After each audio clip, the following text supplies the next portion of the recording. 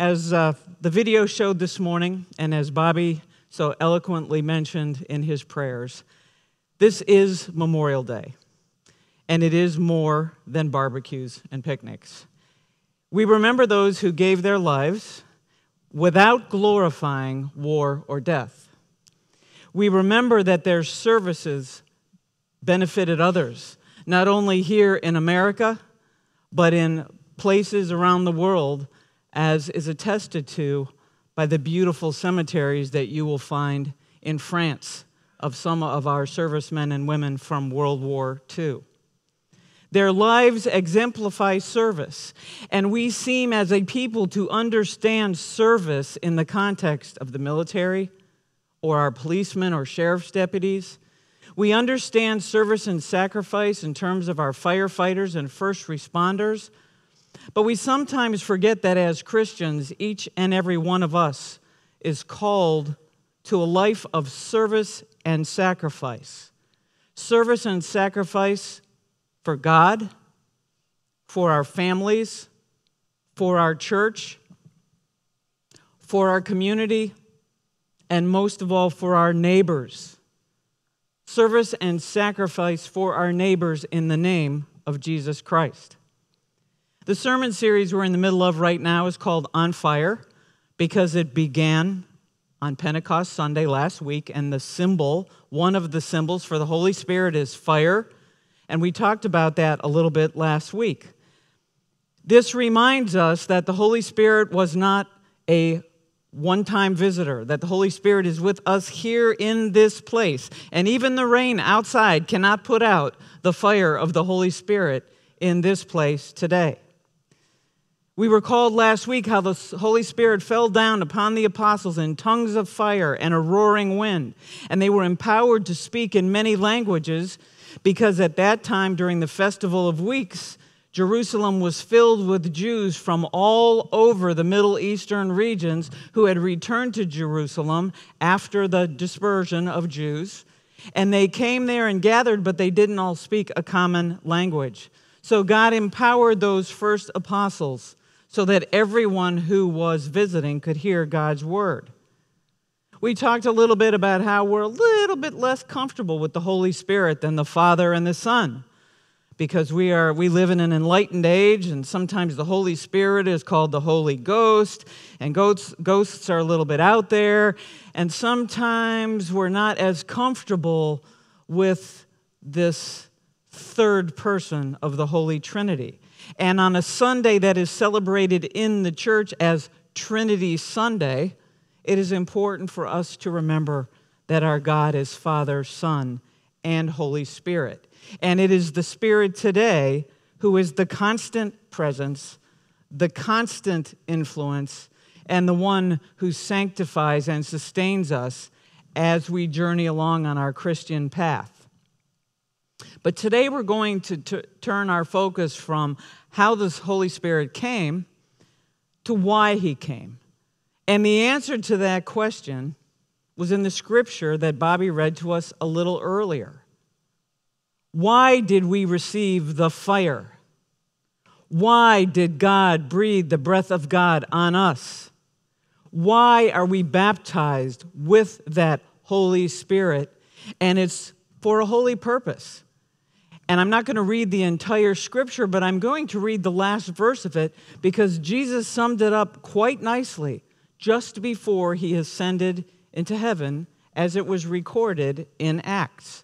And he said, "But you will receive power when the Holy Spirit comes on you, and you will be my witnesses in Jerusalem and in all Judea and Samaria and to the ends of the earth." And I'm going to suggest to you before the morning is over that we have our own Jerusalem, our own Judea, our own Samaria, and the ends of the earth still needs to learn about the power of Jesus Christ. Jesus said to us we were to make disciples of all the nations, not just the nation whose fallen we remember today, but all of the nations, baptizing them in the name of the Father and the Son and the Holy Spirit, and teaching them everything that Jesus commanded us. Everything that he commanded us, and we know what those commands are because those commands are found in our book, in much of the red letter writing that you find in the Gospels and Acts and Revelation. Our United Methodist denomination recognizes this mission of the church to be witnesses. In a discussion of the mission of the church, not just the United Methodist Church, but the Universal Church, this is what our Book of Discipline says. The mission of the church is to make disciples of Jesus Christ for the transformation of the world by proclaiming the good news of God's grace and by exemplifying Jesus' command to love God and neighbor. By exemplifying Jesus' command to love God and neighbor. Not just repeating his command, but exemplifying his command.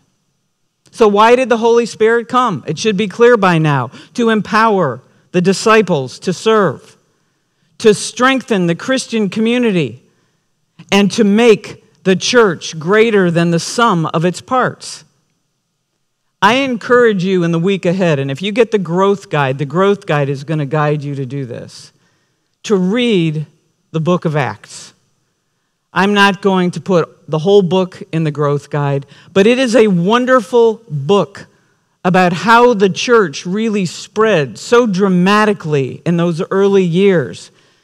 There's at least one writer who said that perhaps the book should have been named The Acts of the Holy Spirit, because throughout the book, we see how the Holy Spirit inspired and empowered this motley band of disciples that numbered very few when you think about how far their reach was.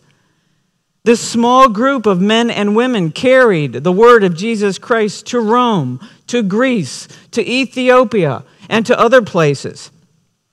And they did it without TV, without Facebook, without Twitter, without cars, without planes, without the internet, and without the printing press. So what enabled them to do that? Or who? The Holy Spirit. And that's why we've been focused on the Holy Spirit the last couple of weeks. But last week when we read the scriptures, we read up to the point where we learned that the apostles had been given the gift of speaking in a variety of languages. And I explained to you it was because there were many Jews in Jerusalem who spoke other languages. But in the passage that follows the one we read last week, there's a little bit of information and teaching that we need to understand about who is empowered and the reaction to that empowerment. So I'm going to read to you this morning just a little bit beyond where we read last week from Acts 2. I'm going to begin at verse 5. Now there were staying in Jerusalem God-fearing Jews from every nation under heaven.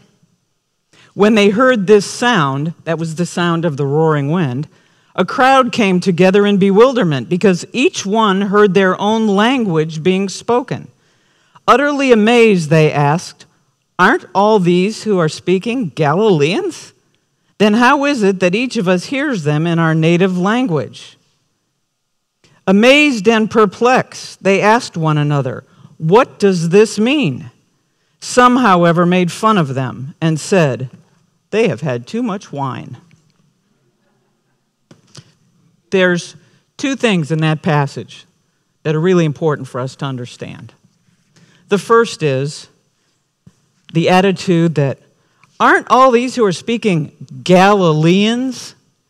Like there was something wrong with Galileans. I mean, the people from Galilee were considered kind of lowly. They were country folk. They spoke with a funny accent. Remember how Peter was recognized on the night that Jesus was arrested because he had a Galilean accent? They were generally poor. Mary was from Galilee and she was gentle. They were not as educated as the Sadducees and the Pharisees. But don't think for a minute that the Holy Spirit only comes upon the poor, the uneducated, or those who speak with funny accents. Because we know that later in the book of Acts, after Jesus spoke to him, the Holy Spirit fell upon a man named Saul in a powerful way. He was murderous. He was a Pharisee. He was educated. He persecuted Christians. He was fairly wealthy. And the Holy Spirit fell on him too. And the lesson in this for us is we should not make assumptions about the kind of people to whom God sends the Holy Spirit. And then, of course, there was the reaction of the people in the crowd. They said, they must have had too much wine. And how like human beings is that?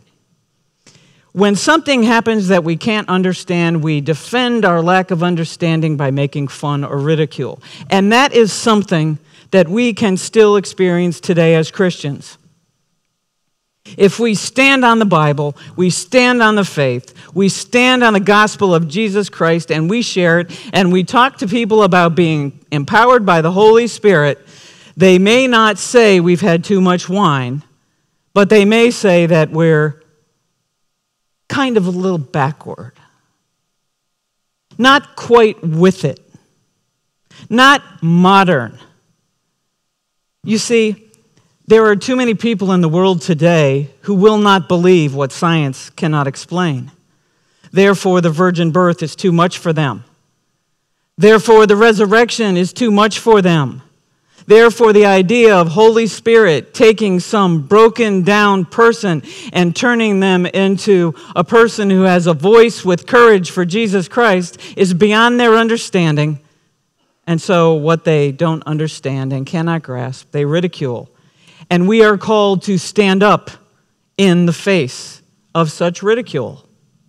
We are called, as Jesus said in his last words before he went to heaven in Acts, to be witnesses. But sometimes we make a mistake about our witnessing. And I want to talk with you today about it because we have a vast congregation that's gifted in many different ways. And sometimes when we've been blessed with a particular gift, we get focused on the gift we have and we think that's the only gift. And this aligns with the fact that the way we witness happens in different ways. And we need to take the whole body of the way we witness with the whole body's gifts if we really want to reach all the nations and all the people. The first way of witnessing, we have some people in this congregation who are amazingly wonderful at evangelizing. They have the spiritual gift of evangelism. I wish I had their gift to their degree. I do. They will share the good news with strangers. They have no fear or timidity. It is a wonderful way to introduce people to Jesus Christ. But on the other side of that coin, sometimes when we are so focused on bringing people to the altar to say, Jesus, forgive my sins, I accept you as my Lord, we forget that there's discipling that's supposed to happen afterwards. Sometimes in our zeal to bring people to that conversion moment, we can forget that there is a whole lifetime of sanctification and growing in Christ and in discipleship that is also to be the work of the church. There are some who have great spiritual gifts of faith. They exude faith. Their presence exudes contentment and peace, no matter what their circumstances are. Others want to know what they have. Others want a piece of whatever it is that makes them so peaceful. And others are moved to follow their example. But sometimes people with that gift of great faith, sometimes they're passive. They're quiet about their faith. It's very internal. So they wait for people to come to them. And for that group of people, I encourage you to remember that sometimes people won't ask. Sometimes we have to offer why we are so at peace, why we are so serene, why we have such faith. And then there's a group of people who want to go, do. They exude social holiness. the social gospel. They want to serve the physical needs of their neighbors. They want to earn their trust and provide for needs of people who live in poverty, who are lonely, who are vulnerable. And the danger for that group of people is we can become a charity without being the church.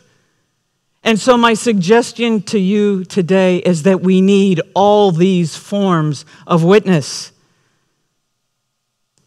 John Wesley wrote a sermon about the Sermon on the Mount. It's called Sermon on the Mount, Discourse 4. It's very descriptive. It's about the piece of text that talks about being salt and light. And I'm going to talk a little bit about that next week. But what John Wesley was bemoaning in that sermon was the fact that too many Christians have an internal relationship with God, and that internal relationship is their sole focus, and they recognize and worship Jesus the divine and forget about Jesus the servant who said, "Do for others what I have just done for you," after he washed the feet of his disciple. On the other end of the coin, John Wesley bemoaned the fact that there were those who thought they had to earn their way to salvation, that their good works would earn up points in heaven for them. We are not a works-righteous people. Understand, we are righteous only because we are saved by grace through faith in Jesus Christ. But the fact of the matter is, we don't stop there. It doesn't mean we shouldn't do any works, but because we have that faith, because we are saved by grace, love and caring and concern that involves the social gospel should flow from us to bless those who need to be blessed. And as a church, we have to find a balance between personal evangelism and the social gospel. Nowhere was that more apparent to me than this last school year with our Jumpstart ministry. And you've heard us talk about it before. But friends, I'm telling you, we did not start out with ministry with those children. We started out with academics. We started out tutoring them, feeding them, and playing games with them till they got to know us. These kids, most of them, not all of them, had academic issues. Most of them lived in poverty. Most of them, when they first came to us, spoke with deplorable language. I'm pretty sure God was going like this and saying, "Pastor Pam, do something about this. I don't like hearing those words in my house." And we did something about it. And by the end of the semester, their grades got better. Their language got way better. 10 of them chose voluntarily to go on a retreat that was religious in focus and faith-based with our middle schoolers, where they prayed, where they worshiped, where they had meals together, where they experienced things in a natural environment and went to a petting zoo, things some of these children had never done. Some of them began coming to our student ministry on Sunday night. And our high school students, some of whom you watched graduate last week, grew in discipleship, grew in grace, grew in patience, and I'll tell you, so did the adult supervisors who worked with the high schoolers and the junior high schoolers. 2 of them are sitting right there, and they're shaking their heads. And they're shaking their heads happily, not like the first couple nights of that ministry. But the thing that I'll take away from that ministry that I will never forget, that early in the semester, Allison or I would pray before the meal. Then we began to ask the high schoolers to volunteer, and they prayed. But at the end of the semester, the last few weeks, we asked the middle school kids if any of them would pray. And while I will tell you in many ways he's still a little stinker, one boy, probably the most difficult boy that we had, twice volunteered to pray. And he didn't have anything written down, and I will tell you he prayed prayers as perfect as any prayers I have ever heard prayed. But we fed them first, and we helped them with homework first. Then we introduced ministry. And you know what? During the middle of the semester, some of those kids who we came to know and love, suddenly they didn't come anymore. Their families moved. We didn't even get to say goodbye. We will never know what will be reaped from the seeds that we sowed. And that's how it goes sometimes when we witness. Together, the personal and social gospel allow us to reach more people, serve spiritual and physical needs. It helps existing disciples to grow. It gives us an opportunity to demonstrate our gratitude, and it gives us an opportunity to pour out the grace that's been poured out on us. So where is our fire burning here at St. Paul? Well, I think we could say that our Jerusalem is Largo and Clearwater. We feed people through open arms. We make toys that we give to first responders, to give to children in traumatic situations.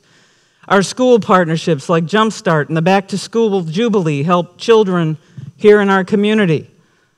We do a Wednesday worship service at the Palms of Largo, where people who can't get to church are able to celebrate Holy Communion.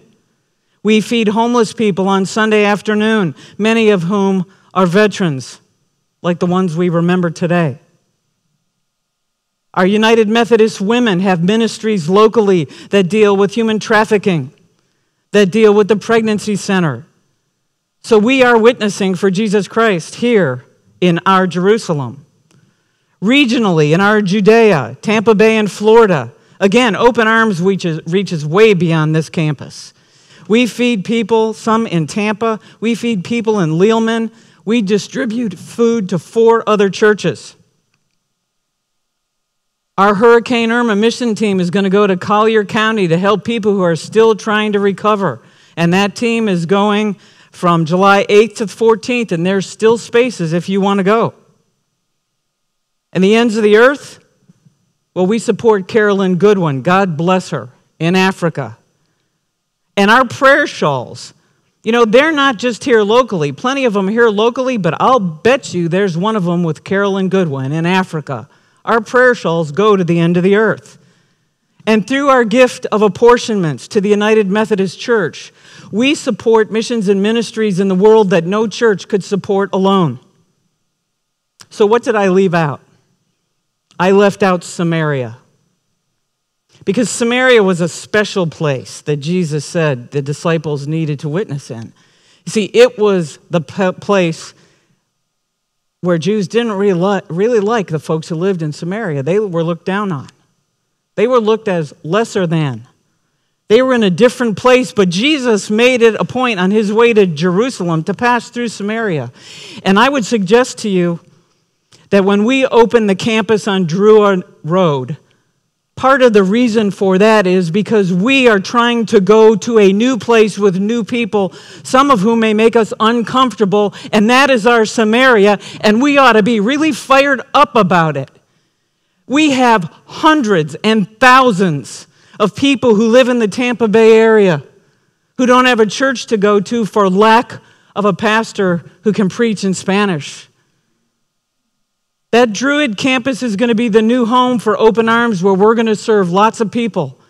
And it's going to be the home for the toy making ministry that's going to serve lots of people. But ultimately, our goal and our desire is to create one of the very few successful campuses where a Hispanic congregation can grow and be blessed by a community that's already established. And that is a good thing. It's not a political thing. It's not a bad thing. It is our Samaria, and we need to welcome our new brothers and sisters who we will meet there, remembering these words, "Be my witnesses in Samaria." Today is Memorial Day weekend. We remember men and women who sacrificed. And those men and women, and I know because I was in the army, they were brown, and they were white, and they were black, and they were red, and they were yellow. And some didn't speak English very well. Some died. Some lost limbs. Some have debilitating injuries. Some suffered from PTSD, like some of the folks we feed on Sunday. And some carry the ticking time bomb of disease within them from chemicals that they were exposed to. And they suffered those things for us, so we ought to make it worth it by remembering the one who sacrificed first, our Lord and Savior, Jesus Christ, who died for us. The sacrifice of our soldiers, sailors, airmen, marine, and coast guardsmen are in the tradition of Christ's sacrifice. Not equal to, but in the tradition of. They were not all Christians. But what they did, and what we should remember, is they made a down payment for us to live in a free country where we can, easier than most, follow God's command, follow Christ's words, be my witnesses. God bless them for enabling us to do that in safety. It was a down payment, not a guarantee, that we would choose as free people to use the freedom from sin and death that we have in Christ to become His witnesses in Largo and Clearwater and Tampa Bay, on our Druid Road campus, in Florida, at the children's home, and to the ends of the earth. Christ's sacrifice for you and me. As we remember the fallen on Memorial Day, let's remember that Christ's sacrifice came first. Let us remember that though He fell, He rose again in final victory so that we could be saved, so that we could become His witnesses here at our new campus and to the ends of the earth.